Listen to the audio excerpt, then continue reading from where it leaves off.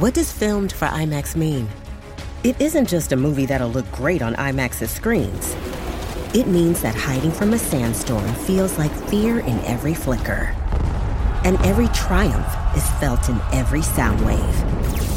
And the things we've only imagined, you can truly experience those too. That's what filmed for IMAX means. Get tickets to experience Dune Part 2 now and IMAX's exclusive expanded aspect ratio. What's the one thing all great teams have in common? Great coaching. Try to suck up to me, Evelyn. I'm Gordon Bombay, the new hockey coach. All right, let's go! Line B, come on! We're Team USA, gathered from all across America. And we're gonna stick together. You know why? Because we are ducks, and ducks fly together. It's the Quack Attack Podcast. Hey, everybody. Who you calling white dress? I'm Mike. Tommy's not here. That's Kevin. What's up, y'all? In Tommy's place, I should say, we have director, stuntman, special effects guy, writer, Eric D. Howell's here. Eric, thanks for being here. Thanks. I take out the trash, too. Yeah, so Eric's got a new movie out, Voice from the Stone. I watched it this weekend. Available in select theaters, video on demand. You can get it anywhere you watch movies, basically. You can get it iTunes, Amazon, that kind of stuff. Stars Emilia Clarke from Game of Thrones. She plays Verana. I enjoyed it. It's like a creepy movie. It's like the mood and the tone is really like creepy, and like not much. Like right away, it's pretty creepy without even like having to do much. So, I guess you can explain it better than me. Just what is sort of the film about? Well, the film is definitely creepy. It's a story about a nurse who goes to a castle in 1950s Tuscany, and goes to a castle to help a young boy who's basically gone mute since the death of his mother. And she goes there to help the boy. Interviews with the father and husband, and basically gets the job and starts trying to help this boy speak again, and discovers that the boy hears the voice of his dead mother in the stone of the castle. And obviously the setup is very sort of gothic horror. The movie itself is very much gothic romance. Mm-hmm. It's intended to be a horror film. It's very much a love story. Mm-hmm. Love, loss, grief. Yeah, a lot of things start happening. You're really not sure what's real and what's not at some points. It's good. Like you're not really sure where it's going, which I think is a very hard thing to do nowadays. But we can talk about more of that in a second here. Again, Voice from the Stone. Go to voicefromthestone.com. You can find all that kind of good stuff here. The reason we have you on, and you had a little interesting career here in the movie making industry. You start out in special effects, at least from your IMDb. You start out in special effects. How do you get into just special effects? How do you get into the Mighty Ducks on that first movie, and how do you transition into stunts from there? Well, it's kind of weird. I was living in downtown St. Paul, Minnesota, and living on a houseboat. And it was my senior year, just after my senior year in high school. And so I'm 18 years old, hanging out all summer long, lounging around on, and this is not a glamorous boat. I'm just going to tell you, this is not like your South Beach Yacht Club. This is St. Paul Yacht Club, so this is like a steel boat. It's basically a trailer park on the water. And, but it's great. I love it. It's a great place to live. And I'm there, and some people come to scout for a film called Drop Dead Fred. And I show them all around the yacht club, and then a couple weeks later, the special effects team comes by, and I don't know who they are, and they're loading lumber down the dock, and I say, hey, throw the lumber in this little workboat I have, and I'll save you the trip. And they said, God, we want to hire you. And I said, great, what do you do? And they said, special effects. I said, what's that? And that's kind of where it started. And I started rigging stunts because there was a big stunt sequence that was happening in pyrotechnics. And And so I just started doing it, and I would rig the stunt, and then the stuntman would come in and get paid a whole hell of a lot more money than me. So I said, well, Dan, I'm going to get my set and start doing stunts. And that turned into going out and working at Paisley Park for Prince. My first video out there was Diamonds and Pearls. And Wow. my job was I'm 18 years old, and my job is to blow smoke to cover up the breasts of Diamonds and Pearls of the women, and I'm in a hot tub doing it, and I'm like, I'm never leaving this business. This is it. I'm staying in. That's like a party story for life. I know, right? It's just great. And Prince working for Prince was great because he's brilliant, first of all. But if you're working hard and you're not afraid of him, he would let you do all sorts of stuff. And I got to operate cameras sometimes and stuff, and never principal stuff, but always was able to get my hands dirty with something, and it was just cool. It was a great way to learn. And then Mighty Ducks came along, and the same guys that had hired me on Drop Dead Fred hired me to come on board and work on Prince, and hired me to come on board and work on the Mighty Ducks. And that was my first, my first real full movie, because I started from pre-production all the way through. Mm-hmm. Wow. That's one of the better stories we've had on here. Absolutely. Yeah. So you're living on this houseboat. What is the plan at 18 years old other than just to live on the houseboat before this guy's right. come?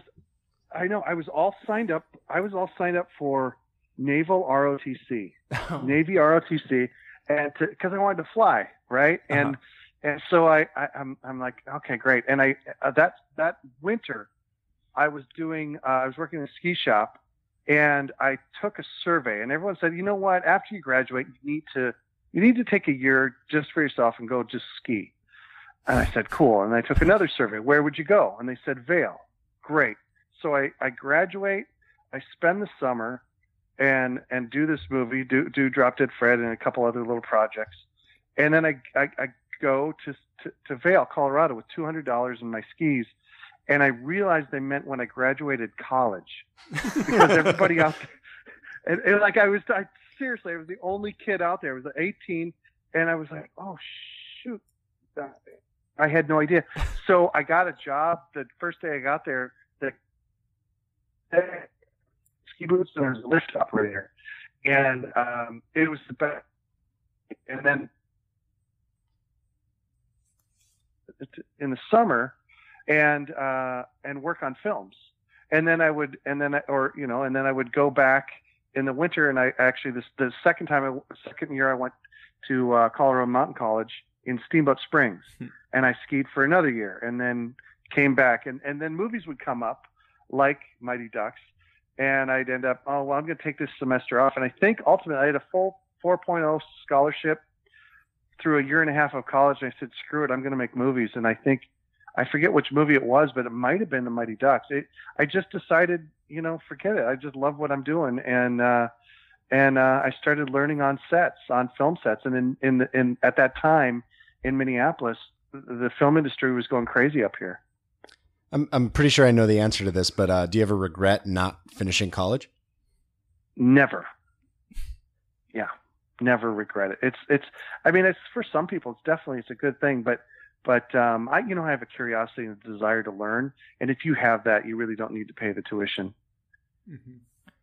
What did your parents think when you just picked up and went to go ski?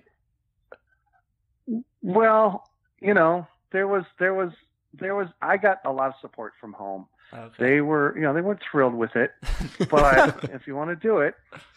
And then I actually where I did strike a nerve was when I full ride scholarship, and I just said, school is not for me. It's just, I get it. Show up, do your work, and get a grade. I'm more intrigued by the film industry because it feels unknowable. And that's what I love to this day about it. It feels unknowable. It feels like there's so much to know that you can't know it all. And that's what I love about it. And that it just intrigued me. And so that was a little bit more of a, you're going to do what? Because, being from Minnesota, people don't really think of the film industry as something, or didn't at that time, as something that was an actual career. Mm-hmm. So you get to the Mighty Ducks. What was your sort of, I mean, it says special effects assistant. I'm not really sure what entirely that entails. So what was your just sort of role on the Mighty Ducks on sort of a day-to-day basis? On a day-to-day basis, I had a lot of cool roles. So yes, I was a special effects assistant, and I everything from steam, like you'll see in steam in the backgrounds,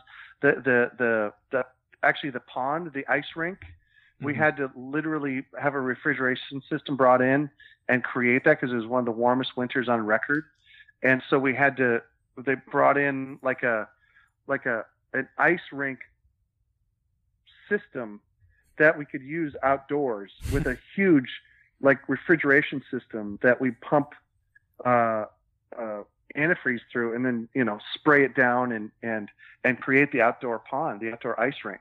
That was just a park. That's not an actual ice rink that's ever there.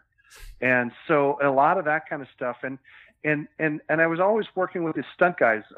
Ronnie Rondell was the stunt coordinator, and he's a big name. The Rondell family is a big name in stunts. So I worked with his guys in rigging stuff and making sure they were taken care of. But probably the coolest thing that I was able to do was help build and design a rig that was, I think it was, what do they call it, the knucklepuck rig? Yeah. So this was a cool rig that attached to the camera, and we had the camera on a sled dolly. And if you would imagine like two arms, two rods that would stick directly out from camera, and then on those rods was a roller. And think of a football goalpost. We built a football goalpost, a little miniature version that had a tungsten wire that went straight across through a puck that was made of styrofoam, a perfect replica puck that was made of styrofoam. And so it would spin. And if you bisected the puck mm-hmm. with that tungsten wire that doesn't show up on film, it would spin. And we put a pneumatic air hose underneath it, and it would spin the puck. And now you put that on a dolly and you run across the ice, and the puck would spin as we're dollying.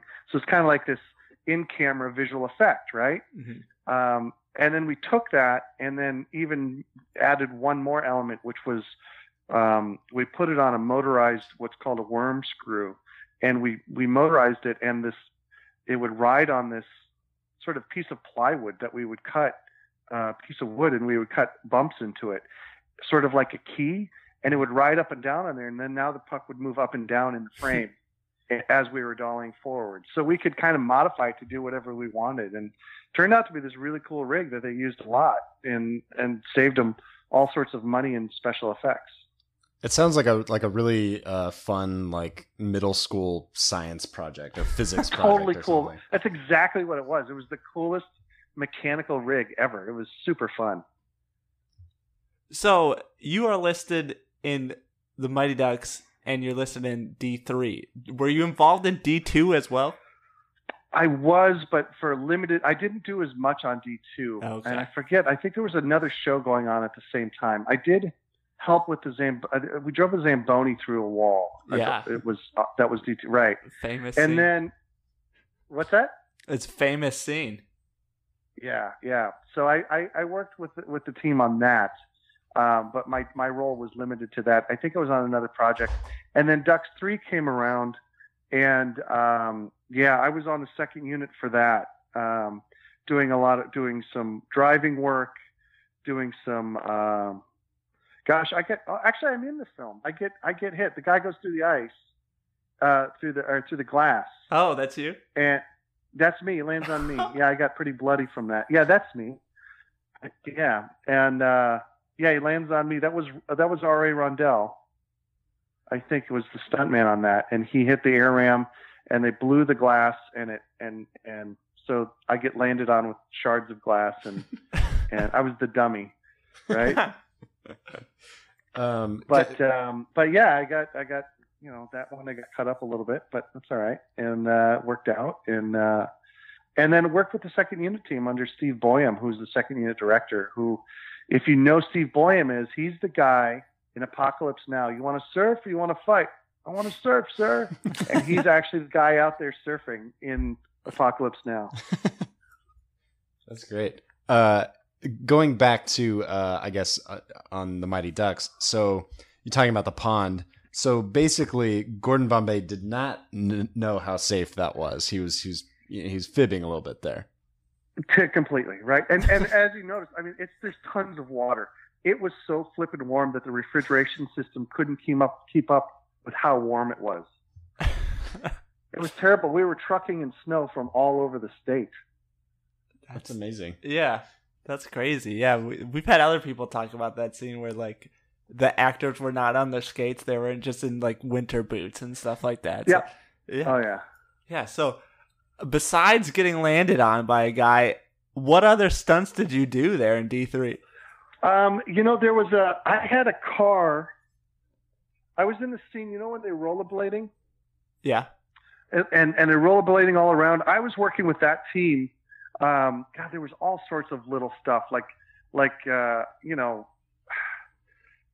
tons of driving stuff where they're rollerblading around traffic, and I'm in one of the cars, and we had a ramp built on one of the cars so you could jump over, do a big jump over the car, or there would be, just all sorts of various. He got wrapped up in hose. I remember, right? Yeah. The skates get wrapped. Just helping make that happen.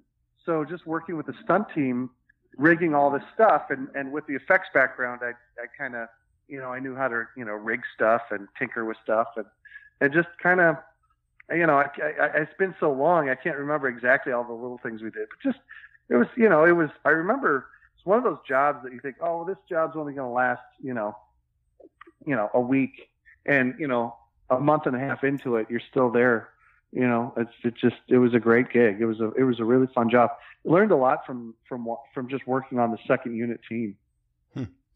And I'm sure this varies kind of from project to project and from actor to actor too. But were there any of the, I guess specifically the Ducks or anything that you can remember that really maybe wanted to do their own stunts or anything like that? I don't remember anything like that. It really wasn't. It wasn't that kind of show. Although everybody was out on the ice skating, right? So there was, there was a lot of hands on deck for that part of it. And I would, when the hockey sticks. God, that's right. The hockey sticks all fall over. Remember that? Oh yeah. Mm-hmm. Isn't that in the first one? Yeah. Yeah. When they go to the the shop, chalet, at the shop. Gosh, all sorts of little gags like that were all over. But I don't remember, so there I'd be working, directly with Emilio or one of the kids, but I don't remember anything like that anyone was particularly wanting to do their own stunt or anything like that. They had, this was still sort of, they're working with Ronnie Rondell, who at that time, Ronnie Rondell is one of the guys who invented hang gliding with Stunts Unlimited. This is one of those, look him up. He's an icon. He's a legend. So it's very old school. It was very old school. Stuntmen do stunts. Actors, no, it doesn't happen. In fact, the second unit director on the first one was a guy named Michael Moore.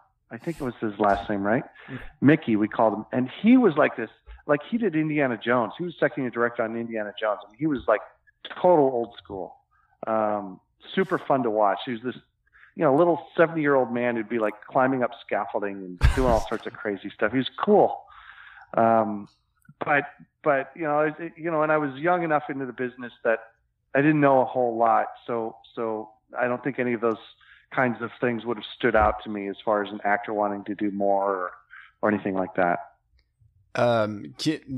Speaking of you kind of being so young at that time, is there anything that you kind of wish you could have done a little bit differently now that you do have some experience? Oh gosh, no, it's one of those things you hold dear in your heart. Like I learned so much. And like you said, it was like this great science project. I mean, I just work on all this. It was so mechanical back then. We're shooting film. There's the lights are still big, and there's we don't have LED lights. We don't have light little, remote rigs and drones and all that kind of stuff. It was still very sort of old school. So no, I think what I love about it, what I revere about it, is that it was still that old world of classic filmmaking. You had to do it in camera because the effects weren't that great back then, and they certainly didn't have the budget for it. So that's what I love about it, because I think nowadays what's amazing is I'll go on set and that knuckle puck would never happen in camera nowadays, right? Mm-hmm. That would never, nobody would ever do that. You'd never do that. You'd just say, oh, we'll just animate it in post. But I think there's the organic nature of it is what's endearing about it, and what's, the kids are actually skating, and we had multiple teams of kids skating on the ice, and I wouldn't change a thing. It was a really, really fun adventure. So I want to go back to something you said a little bit ago. You were a special effects assistant, and then you saw these guys making money and decided you wanted to do stunts. And you talked a little bit about driving and that kind of stuff. Did you have any sort of like training to go through before you could become a stuntman, or is it really that simple where you just put your body on the line? No, it's not that. It does take a little bit of luck and learning. Effects got me close to stunt people, and the stunt people, what they do, what they did then. I don't know if it happens this way anymore, but you go out with the stunt guys, or while you're hanging out on set, oh, let's set up the air ram and let's just play. Let's just practice while we're waiting to go to work. So you'd practice flying through the air, or you'd practice fights, or they all had rental cars. So we take the cars out to parking lots and practice various stunts. Not the producers didn't know. You just go out and do stuff, and then Ronnie Rondell knows my name, and then his son comes out and does Iron Will, and so so RA hires me to play with them on that film, and it just kind of snowballs, and you just kind of go from show to show to show.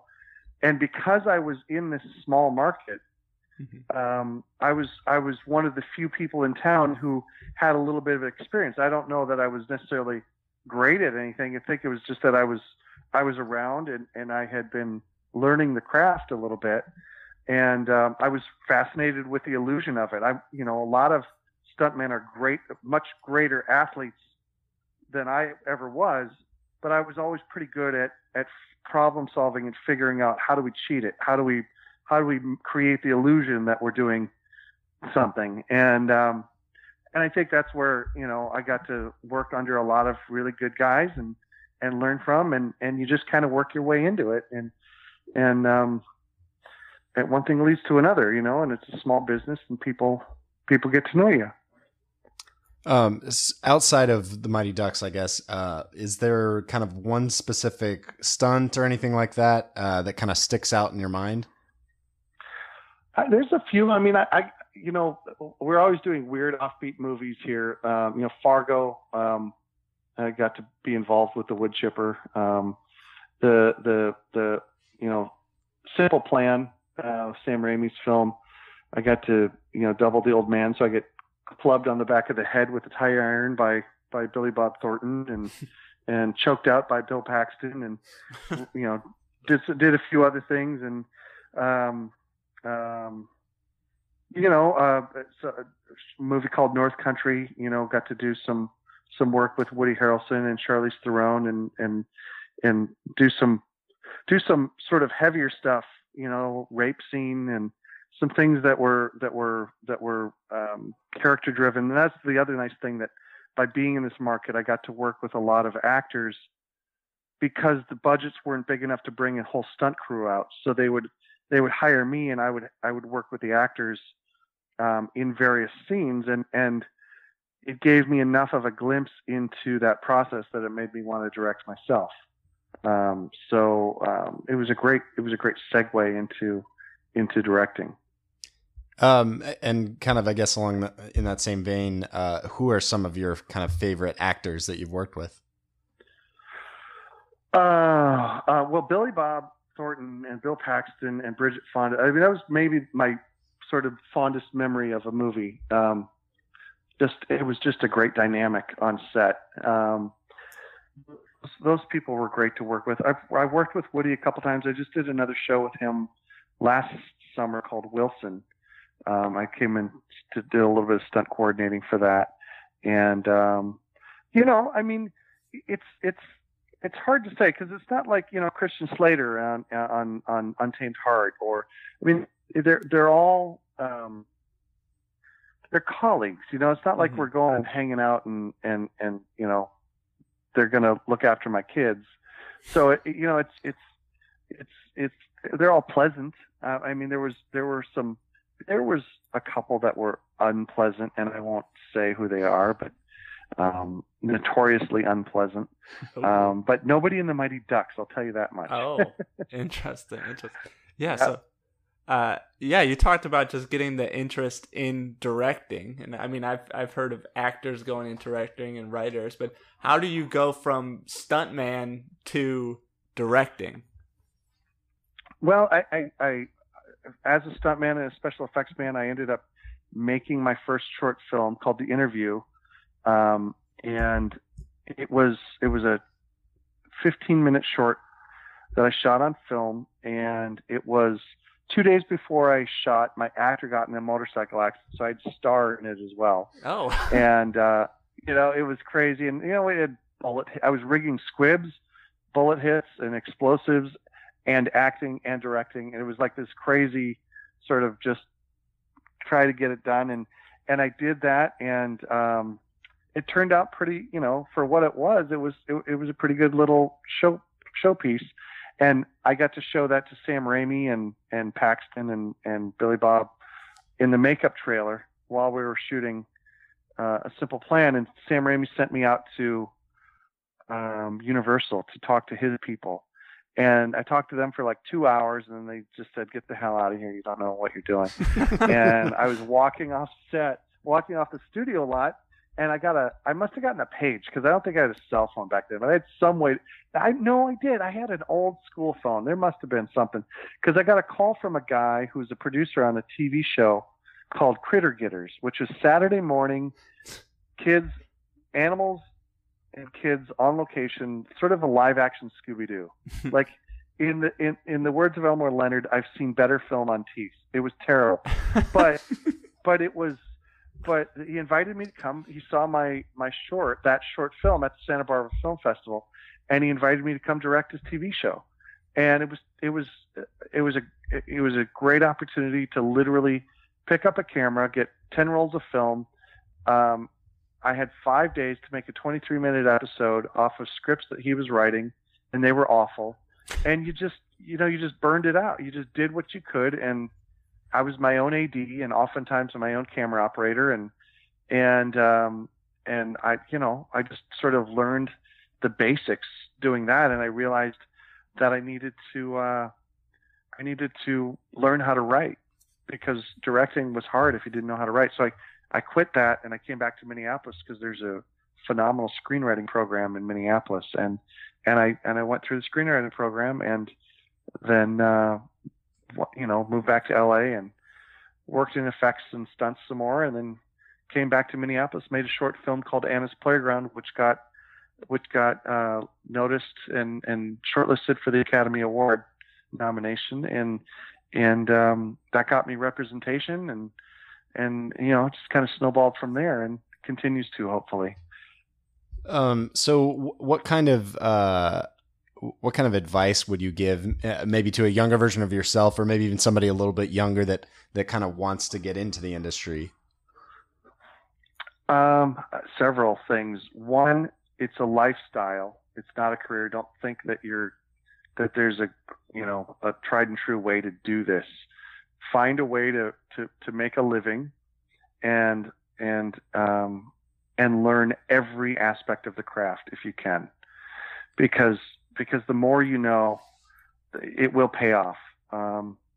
Learn how to write, even if you don't want to be a writer.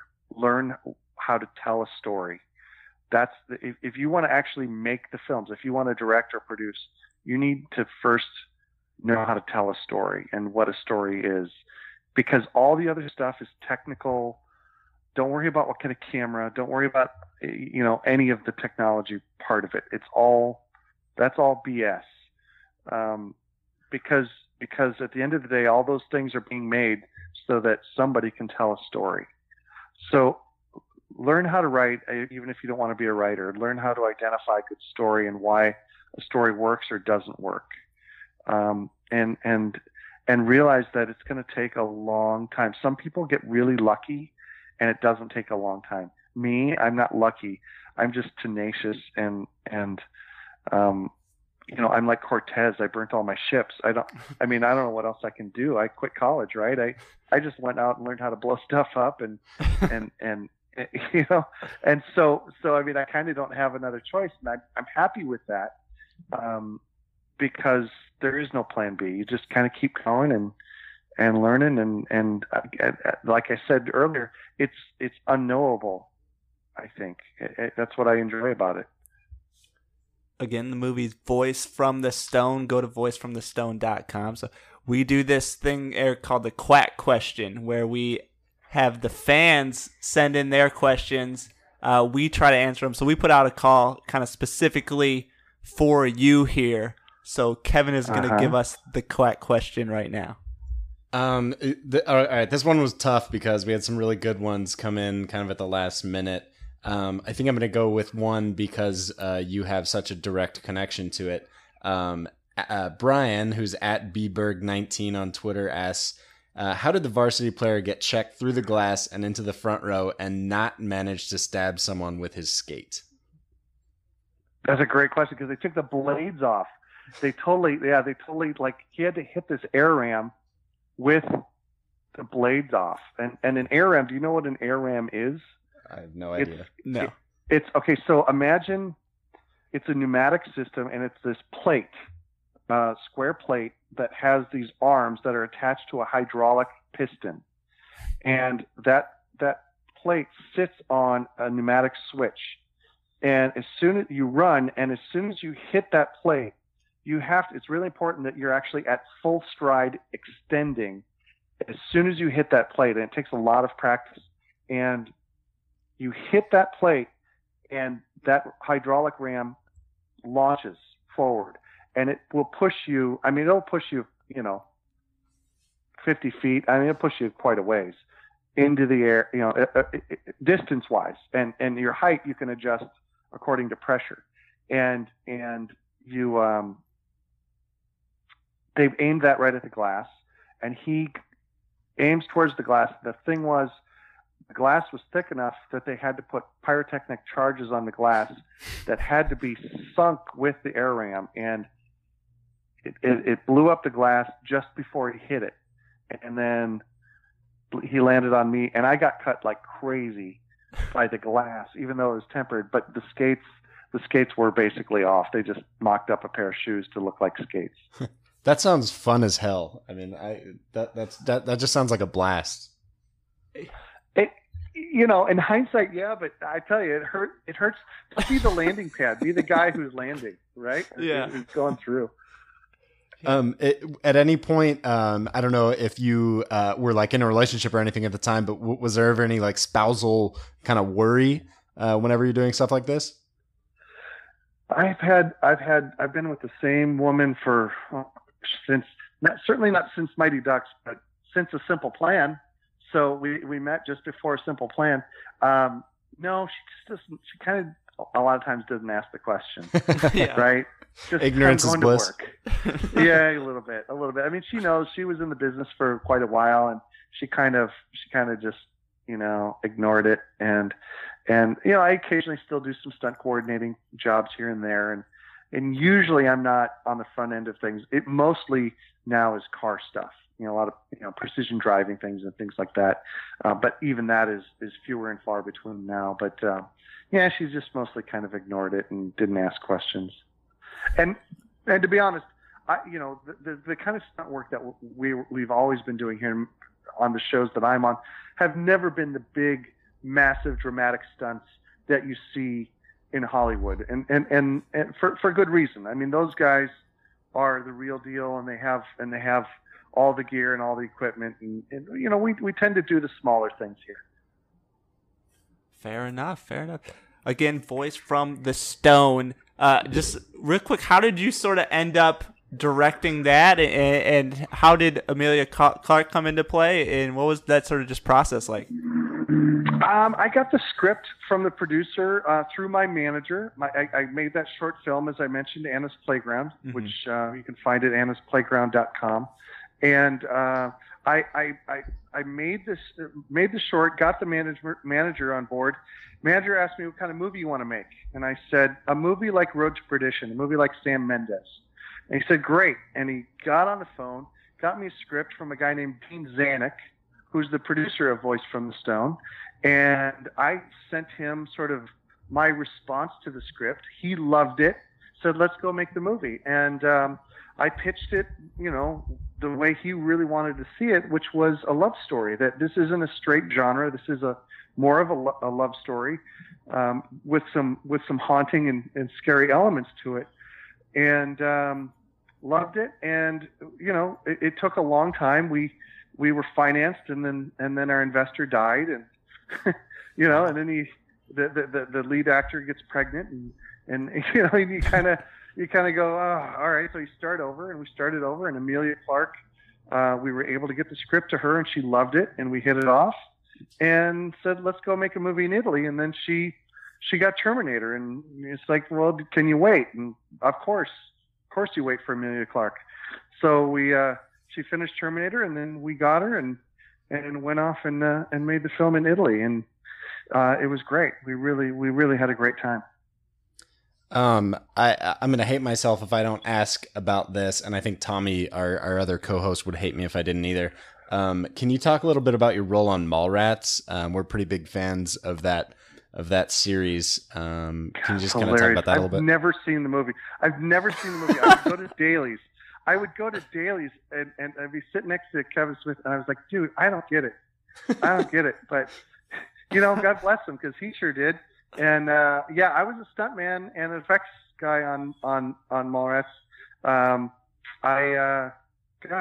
did all sorts of stuff. I, hung Kevin and what's his name? Jay. I forget his name. Anyway, the Batman thing, and I repel from the ceiling as one of the cops. I helped make the Batman fly rigs, all sorts of stuff. That was a full-time. I kind of ran that show, not as a coordinator, but as a foreman, as a special effects foreman.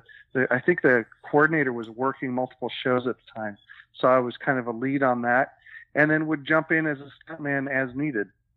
So did you not want to do any other videos or any other movies with them, or did that just kind of they never came back. I mean, it wasn't. Gotcha. No, nothing like that. It just, I lived in Minneapolis, and, he never shot another movie here. So,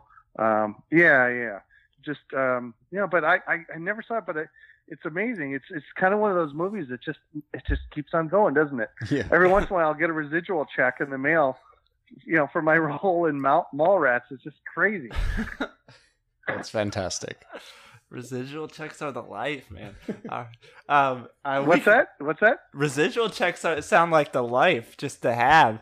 Oh, right. Well, yeah, they're not big. I mean, they're like $7. It's nothing major, But it's just funny because they keep, it's like, God, this movie just keeps going. That's awesome.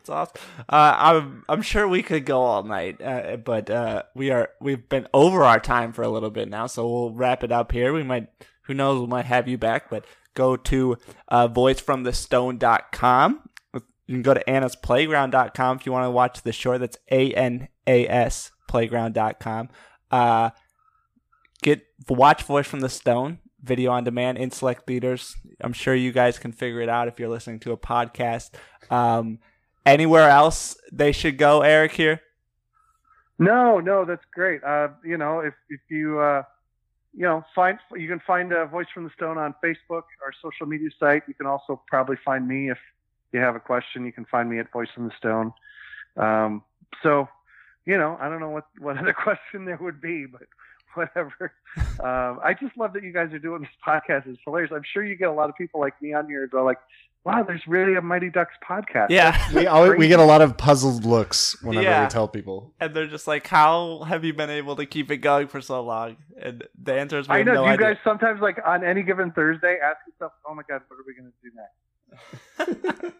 Yeah, I don't know. It started sort of as a lark, and it's just gone like 100. And I think this is episode 122. So that's hilarious. I love it. There's got to be. It's sort of like that 70 or 6 degrees of separation from Kevin Bacon. You could find you can find some connection to Mighty Ducks in anything, right? Isn't that the job?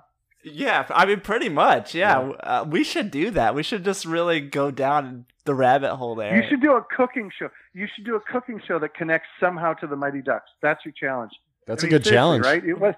Right? What are you going to do? I mean, Julie the Cat Gaffney became a professional chef, and she was actually on the Food Network for a bit. So, see, there you go.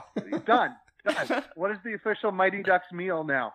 Right? You gotta, man, it's endless. I'm on board. I'm with you guys. Awesome. Yeah. So appreciate the love. Like I said, we'll probably have to have you back then because you got an interesting sort of story here. So, again, voicefromthestone.com, Voice from the Stone. Watch it, live it, learn it, love it. For us, thequackdeck.com, @QuackDeckPod on Twitter, Facebook.com/QuackDeckPod. Go to iTunes, give us 5 stars, tell us your favorite stunt from the movies, the films. We like to call them documentaries because we think they're real. Go to our shop, get your shirts, all that good stuff. And remember, ducks fly together. Quack, quack.